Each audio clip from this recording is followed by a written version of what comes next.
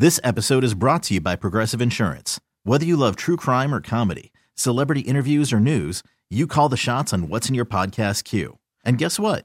Now you can call them on your auto insurance too with the Name Your Price tool from Progressive. It works just the way it sounds. You tell Progressive how much you want to pay for car insurance, and they'll show you coverage options that fit your budget. Get your quote today at Progressive.com to join the over 28 million drivers who trust Progressive. Progressive Casualty Insurance Company and Affiliates. Price and coverage match limited by state law. You're listening to Around the Dial, your one-stop shop for sports talk's best moments every day. Here's your host, CBS Sports Radio's Damon Amendolara. Welcome to Around the Dial, the best in your sports talk for Monday, January the 28th. I'm your host, D.A., and while the entire sports universe prepares for Super Bowl week, while most of the national media and local media are in Atlanta for Super Bowl 53 hype, the bombshell and the news of the day comes to us from the NBA, where reports out of New Orleans are that Rich Paul, agent of Anthony Davis, has alerted the Pelicans that his client wants a trade. Perhaps we knew this was inevitable. The Pelicans have been unable to build a winner around AD, one of the best players in the NBA. But still, the reality is a cold one for New Orleans. And the reality is also that there's a team out there that's been shopping for AD hard that can't get into the fray until the offseason. That would be the Boston Celtics. And so where do the Pelicans go from here, a week before the trade deadline and months before the offseason? Everyone around the country is talking about this today, so let's start in New York on WFAN, where Joe Benigno and Evan Roberts discussed whether this feels and smells like a LeBron power play because of timing. Rich Paul, the agent for LeBron James and Anthony Davis, decided to tell the Pelicans and tell the world, my client, Anthony Davis, will not sign the Supermax extension on July 1st. And I remember we talked about this briefly a few weeks ago, that it's going to become obvious for the Pelicans on July 1st. They're eligible to offer him this quote-unquote Supermax extension. Right. If Anthony Davis accepts it, great. He stays in New Orleans. If he doesn't accept it, it means he wants out, and then you have to trade him. Rich Paul decided, I'm going to beat everybody to the chase. I'm going to pick this day, Monday, January 28th, to be the day where I tell everybody, the world, that I want Anthony Davis traded. And he did it for one reason. He didn't do it for his client. No. Didn't do it for Anthony Davis, because he didn't do Anthony Davis any favors today. Because now Anthony Davis is a pariah in New Orleans. Mm-hmm. Nobody's going to like him. Right. And trust me, the people in New Orleans right now, they're not in great moods. They're not happy right now. No, based on what happened last week, no. So now they're told one of their great athletes is what's out. Yeah. Now, you want to play a guessing game? Why do you think Rich Paul decided today of all days to tell the Pelicans, trade my client? You want to know why? Tell me why. Why today? Because LeBron freaking James said so. Oh, is that why? Because think LeBron about basically told him this is the day you should go out and say you want to trade him? Well, let's... Because you know he wants to play with him in L.A. You know that. He only said it a few weeks ago. Of course. But let's look at the facts. So there's a weird, bizarre rule. It's not even worth arguing about, because it's just some dumb rule where the Boston Celtics cannot trade for Anthony Davis. You told me about this crazy, something to do with Kyrie Irving, right? Yes, there's a Derrick Rose contract exemption, and a team is not allowed to have two guys with that kind of contract on their roster. I see. Kyrie Irving has it. Right. So until Kyrie Irving opts out on July 1st, which he will, even if he stays, he's opting out and then re-signs, they are not allowed to trade for Anthony Davis unless they include Kyrie Irving, which they're not going to do, right? So we already know. Rich Paul knows this. He's a smart guy. He's an evil guy in a fun sense. A fun, evil guy. He's not, Fun, evil. Yeah, well, you know what I mean. No, I understand. He's not real evil. He's not dangerous. No. It's sports. Sports sense, everybody. Calm down. Right. Sports fun. He knows the Celtics have the most to offer. He knows this, right? We all know this. He also knows Danny Ainge better go get Anthony Davis, because what the hell have the Celtics won with all those picks they got from Brooklyn? What do they won? They went out and they signed Gordon Hayward. Have you watched him? He's a shell of his former self. Not even the same guy. They've won nothing. Danny Ainge knows, man, I got to trade for Anthony Davis. He can't trade for Anthony Davis till after July. Right. Yeah. So, boom, they're out. They're out. Wow. So it's the Lakers. And LeBron wants Anthony Davis because the old man, LeBron James, who isn't even healthy right now, realizes that all the young talent around him ain't getting him past the Warriors. He knows this. He's right. He knows this. So he wants Anthony Davis. So he said to Rich Paul, get me Anthony Davis. Rich Paul said, all right, let's figure out how we're going to do this. Here's what I'll do. I'll try to pressure the Pelicans into trading him before the trade deadline. When is the deadline? February 7th, is that if I'm not mistaken. Okay. And I don't think the Pelicans are going to agree to it because the Pelicans should wait until the summer when the Celtics are involved, when they know who wins the lottery, who could potentially draft Zion Williamson or Ja Morant or RJ Barrett or whomever. There's no reason for them to trade him now. But that's what he's trying to do. He's trying to get Anthony Davis to the Lakers. And I hope the Pelicans, at least for now, say, we're not just going to give you what you want. We're not just going to send Anthony Davis to the Lakers like we work for you. And that's why this bomb was dropped. And I say this from experience. You have this experience. I have this experience. I am so sick and tired of falling in love with superstars and dreaming about getting them and giving up half my roster. So to all the Knicks fans out there and all my fellow Net fans out there, they are not in on Anthony Davis, nor should they be in on Anthony Davis. That's not a knock on Anthony Davis. It's a knock on the idea that I've got to basically take all my young assets and ship them over to New Orleans for a guy who may not even re-sign with me. He wouldn't. What do you mean, may not? The fact that the Celtics cannot get involved until July, and the fact that I would assume the Pelicans want to trade him somewhere where they know just how high and how talented the assets are, makes this really intriguing. I mean, if you're New Orleans, wouldn't you want to wait until the offseason, at least after the lottery, to know if you're trading with a team that team's pick is number 1 or number 2 or number 3? Let's say the Pelicans have designs on trying to get Zion Williamson for AD. Wouldn't they want to know where Zion ultimately goes? Would they try to pull off a trade now when they don't even have another rich bidder in it in terms of the Celtics? It seems like the timing is very, very interesting, but it suggests that maybe the Lakers are the ones behind this, and LeBron being one of the guys behind this. Rich Paul is the agent of not only LeBron, but also AD, and so many people around the country are asking, is going to the Lakers a foregone conclusion for AD? Here's Joe Lowe and Dibs on 95.7 The Game in San Francisco. LeBron just turned 34 years old. He knows. He's not an idiot. He knows there are only a few good years, great years, I should say, left in the tank. Now, he's taken such good care of himself. Sure, he might be able to stretch this thing 5 or 6 years, but as a true elite first-class playmaker who can make a significant difference in a championship series, he's only got a couple years left of that. Now, that's not meant to be a slight. It's just father time catches up with everyone, and he has got so much wear on his legs. You can tell me all you want about Tom Brady. The amount of mileage this guy has put on his body, not just in the regular season, look at all of his postseason runs.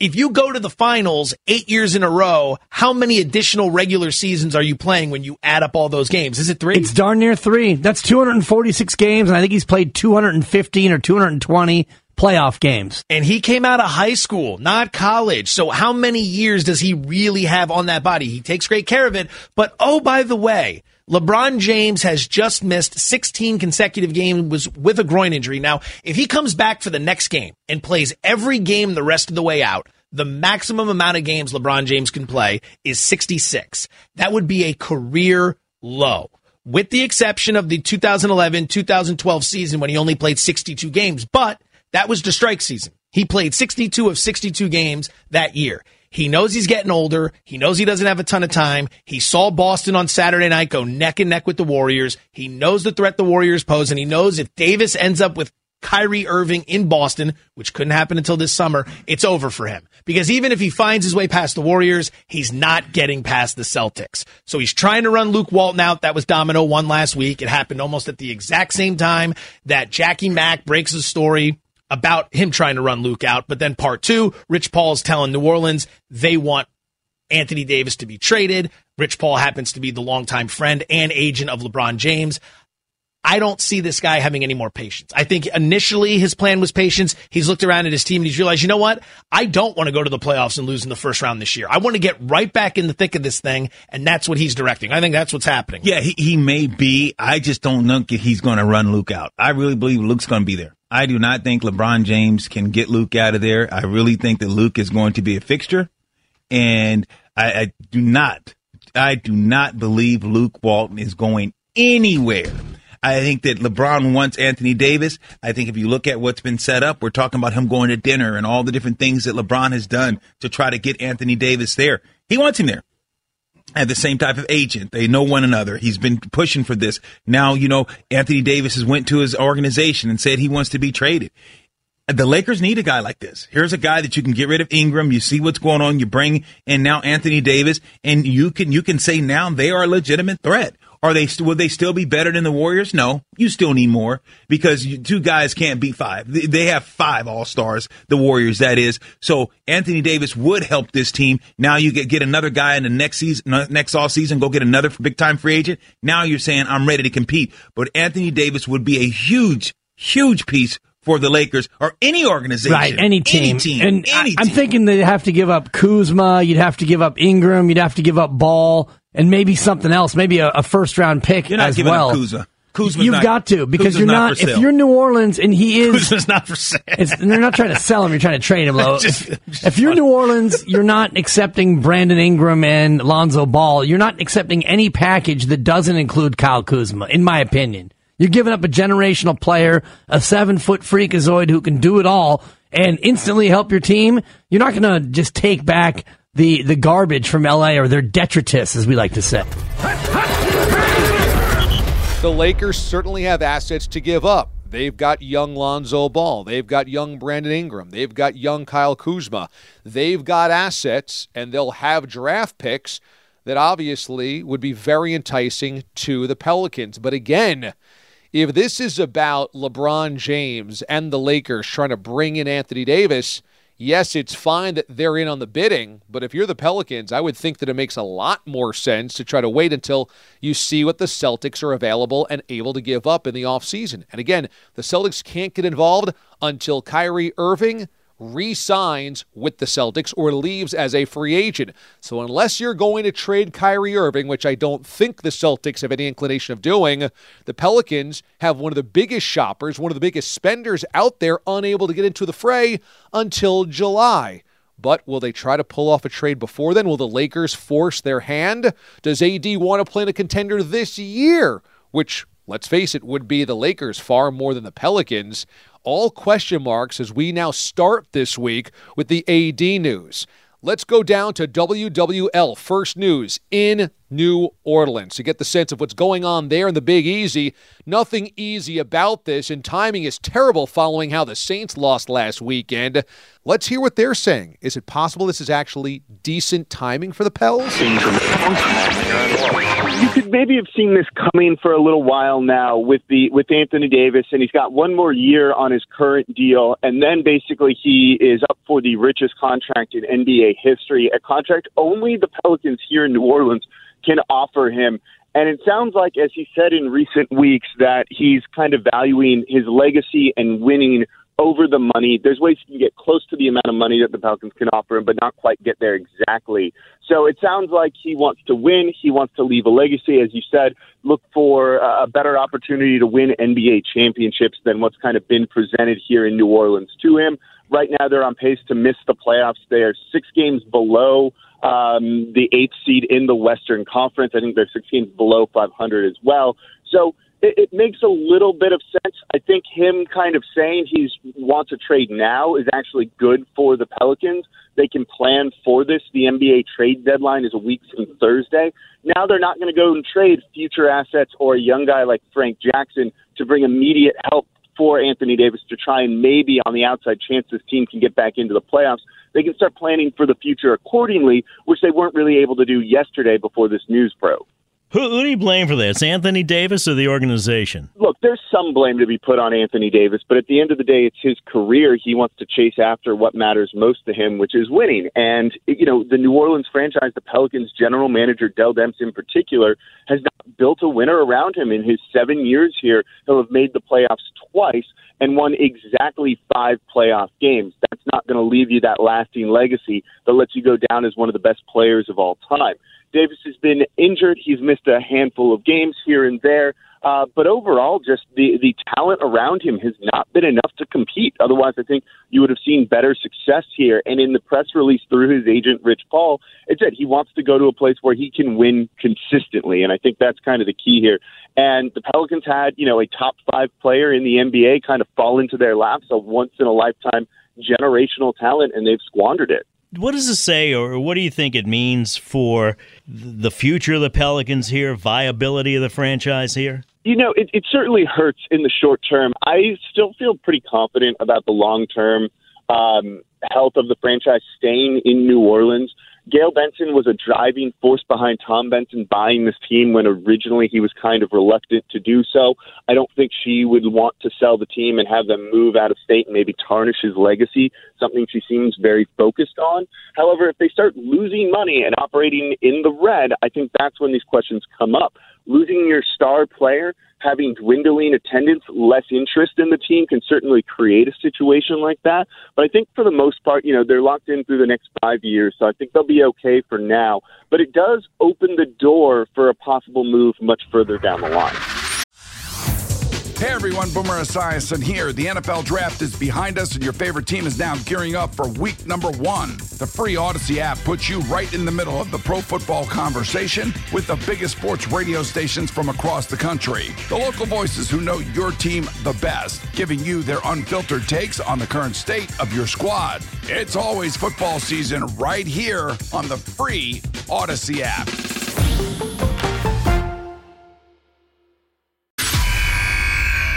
So for New Orleans, at least they now know before this trade deadline, don't acquire assets to try to build around Anthony Davis.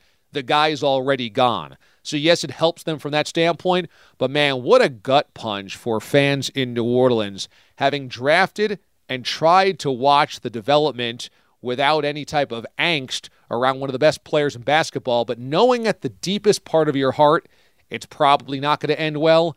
And now the reality setting in that he's not going to be your guy for much longer. So if we're not talking about Anthony Davis, we're talking about Tom Brady as he embarks on his 9th Super Bowl week. Absolutely outrageous.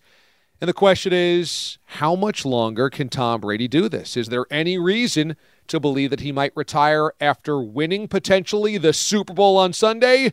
He joined Mutton Callahan on WEEI in Boston. All right, I'm going to hit you with a question that you're probably not going to hear all week. I don't know that anyone's ever asked you this before, but when do you think you're going to retire, Tom? I don't know when the exact time's going to be. I said earlier, it'll feel right. But like I said, I set a goal that I want to play till my mid-40s, and I work. I have long-term goals, short-term goals, but you just gotta. You got to treat your body right. I mean, you got one body. And, if you decide to, bury it and drive it into the ground and, that's what's going to happen. So, I committed a long time ago to just, everything that Alex and I talk about and just treating your body the right way and giving it the right foods to eat and, make sure I'm drinking the right things and make sure, he and I, are staying up on all our treatments and the right amount of strength. And, in the end, it comes down to some discipline. I mean, you got to have discipline in order to do it. I think that's one thing I've learned over the years. You can tell people, hey, man, because a lot of people come to me and say, what do I do? What's the one thing? And I'll say, it's not one thing. It's kind of everything. It's all these choices. I mean, in your job, it's the same thing. I mean, if you're good at your job, it requires, daily acts. And it's doing a lot of the right things over and over and over again and then becoming more efficient over and over again. And that's whether it's a relationship, whether it's, your work career, whether it's your body, it's the same thing. You got to do the right things more often than not. And, that's the approach that I've taken, and it's really worked well for me. Has there ever been a time where you weren't sure if you were all in, if you questioned that? No, because I was in, I said before, I was in a lot of pain when I was a younger player. When I was 25, I worried, how can I play football when I'm hurt all the time, when every day I wake up, I'm sore, and I was doing what I had learned in college and what I saw a lot of guys do when they were young, and I was just copying them because that's what you do. And then I learned from Willie, you know, after my arm was hurting so bad that I couldn't do training camp, and he's like, dude, you got to do something different. You got to come work with Alex. And I did. And I haven't had arm pain since. And that arm pain, you know, the same way I treated my arm was the same way that I treated my knee. And it's still the same way that I treat, you know, my ankles, my knees, my hips, my shoulders, you know, all these things that you see all these athletes have problems with. And, you know, I'm fortunate to be 41 and, you know, still feel like I can go out there and perform at a championship level. And again, it takes effort. You know, I'm certainly put effort into it. You know, I certainly requires the discipline to do it.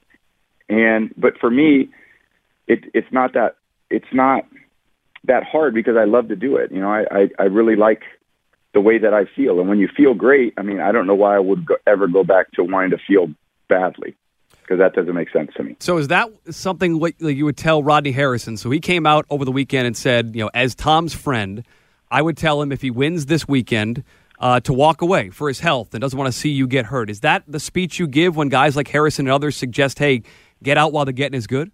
I mean, I don't talk. You know, I haven't talked to Rodney about that. You know, I don't think anyone wants to see anyone get hurt. But I mean, you could be 24 and get hurt. You can be 26 and get hurt. I mean, it's a contact sport, so you know, anything can happen.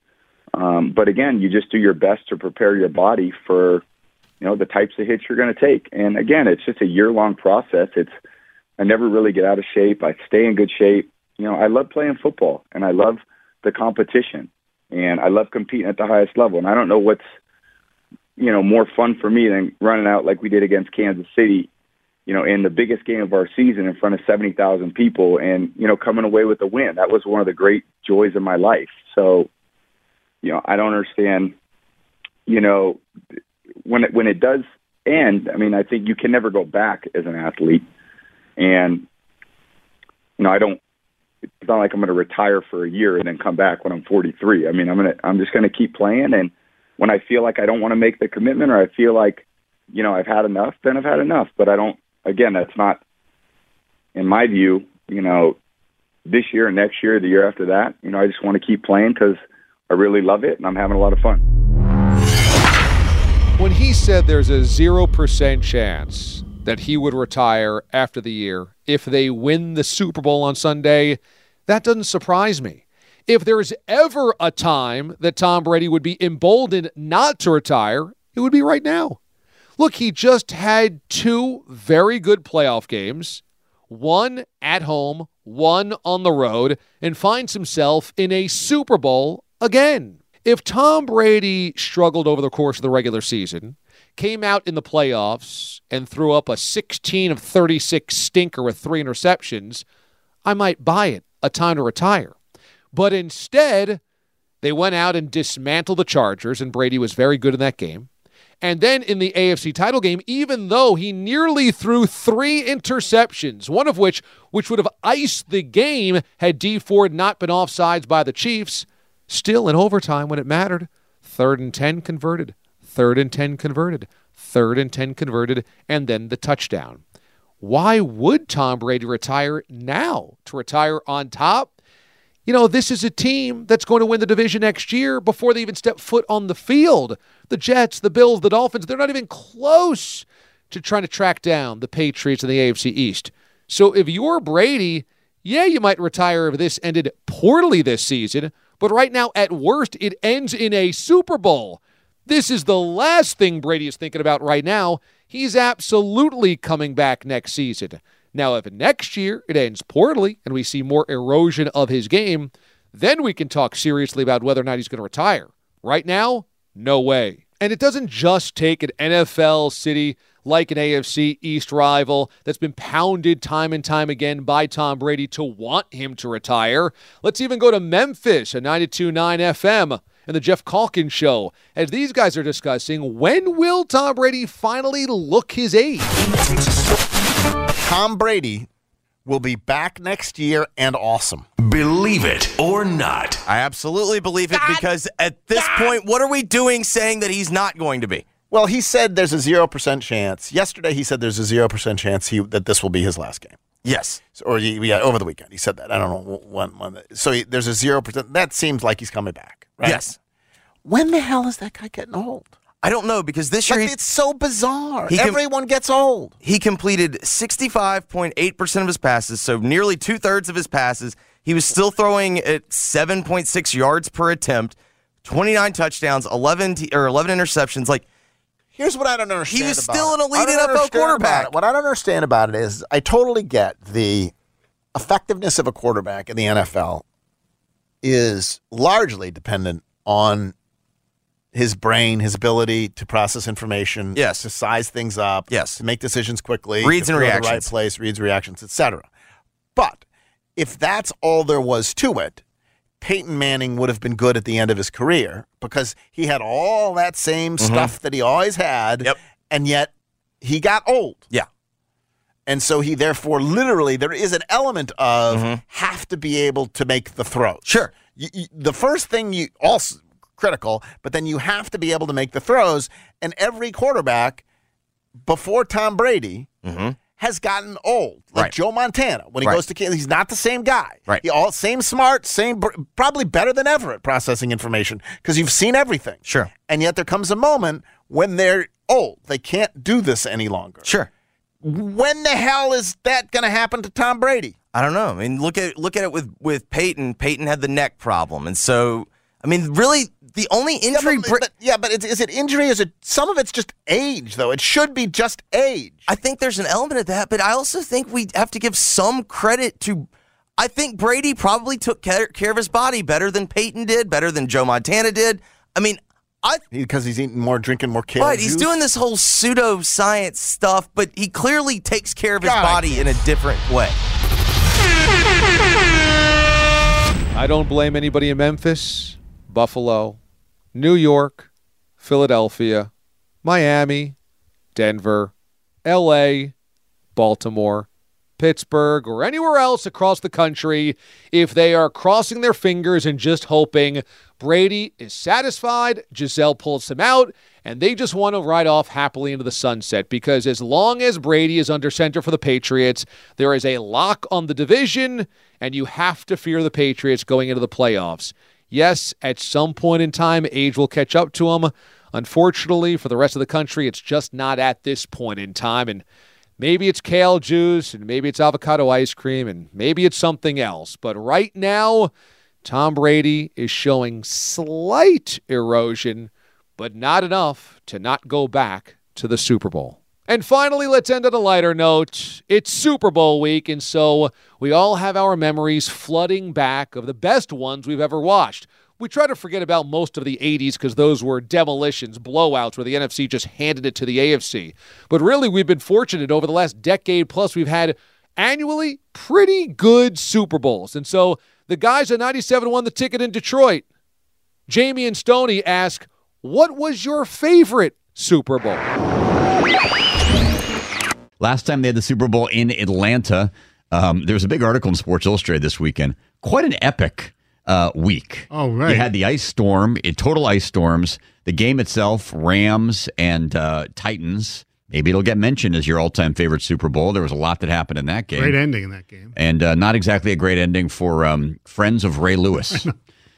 So a lot happened in that particular game. But anyway, with Super Bowl week upon us and Super Bowl 53 coming up from Atlanta, we thought we'd go back in the old memory banks and ask you, what is your all-time favorite Super Bowl? And we don't expect you to know it by number. You can just kind of describe it to us. I don't expect someone to call and go, XLI, unless you want to.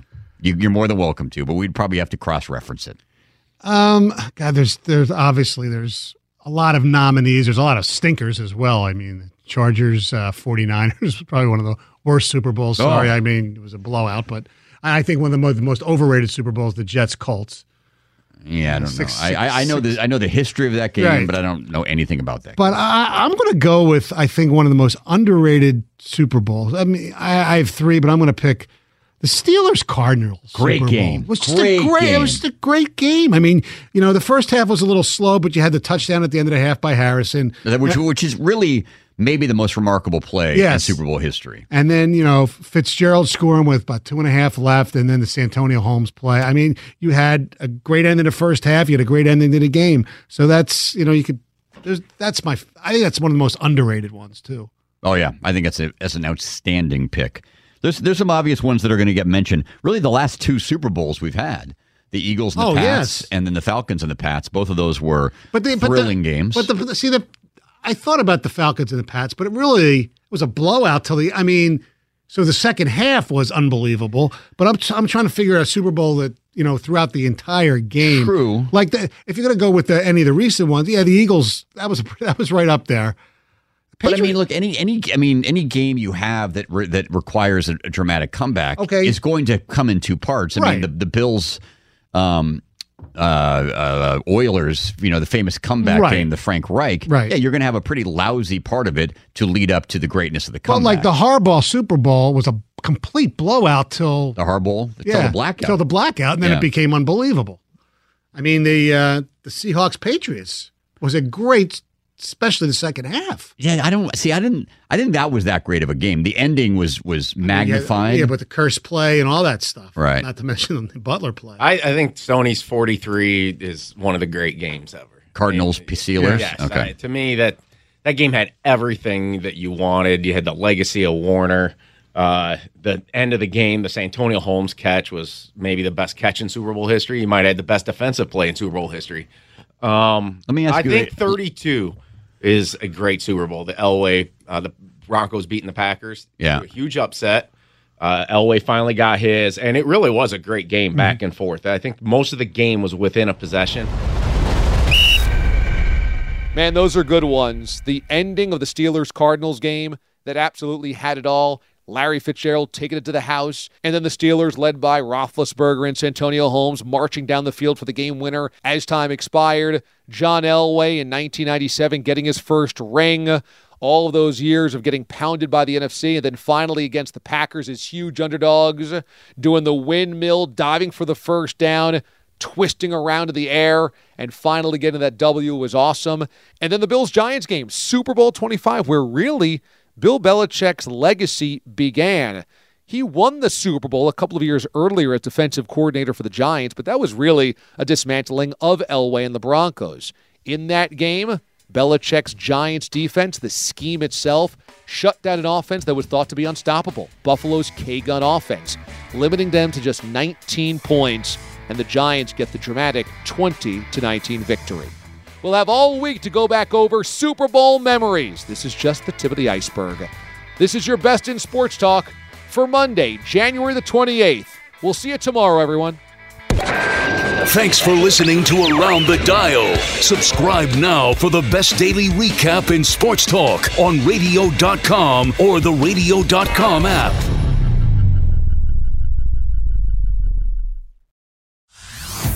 Hey everyone, Boomer Esiason here. The NFL Draft is behind us and your favorite team is now gearing up for week number 1. The free Odyssey app puts you right in the middle of the pro football conversation with the biggest sports radio stations from across the country. The local voices who know your team the best, giving you their unfiltered takes on the current state of your squad. It's always football season right here on the free Odyssey app.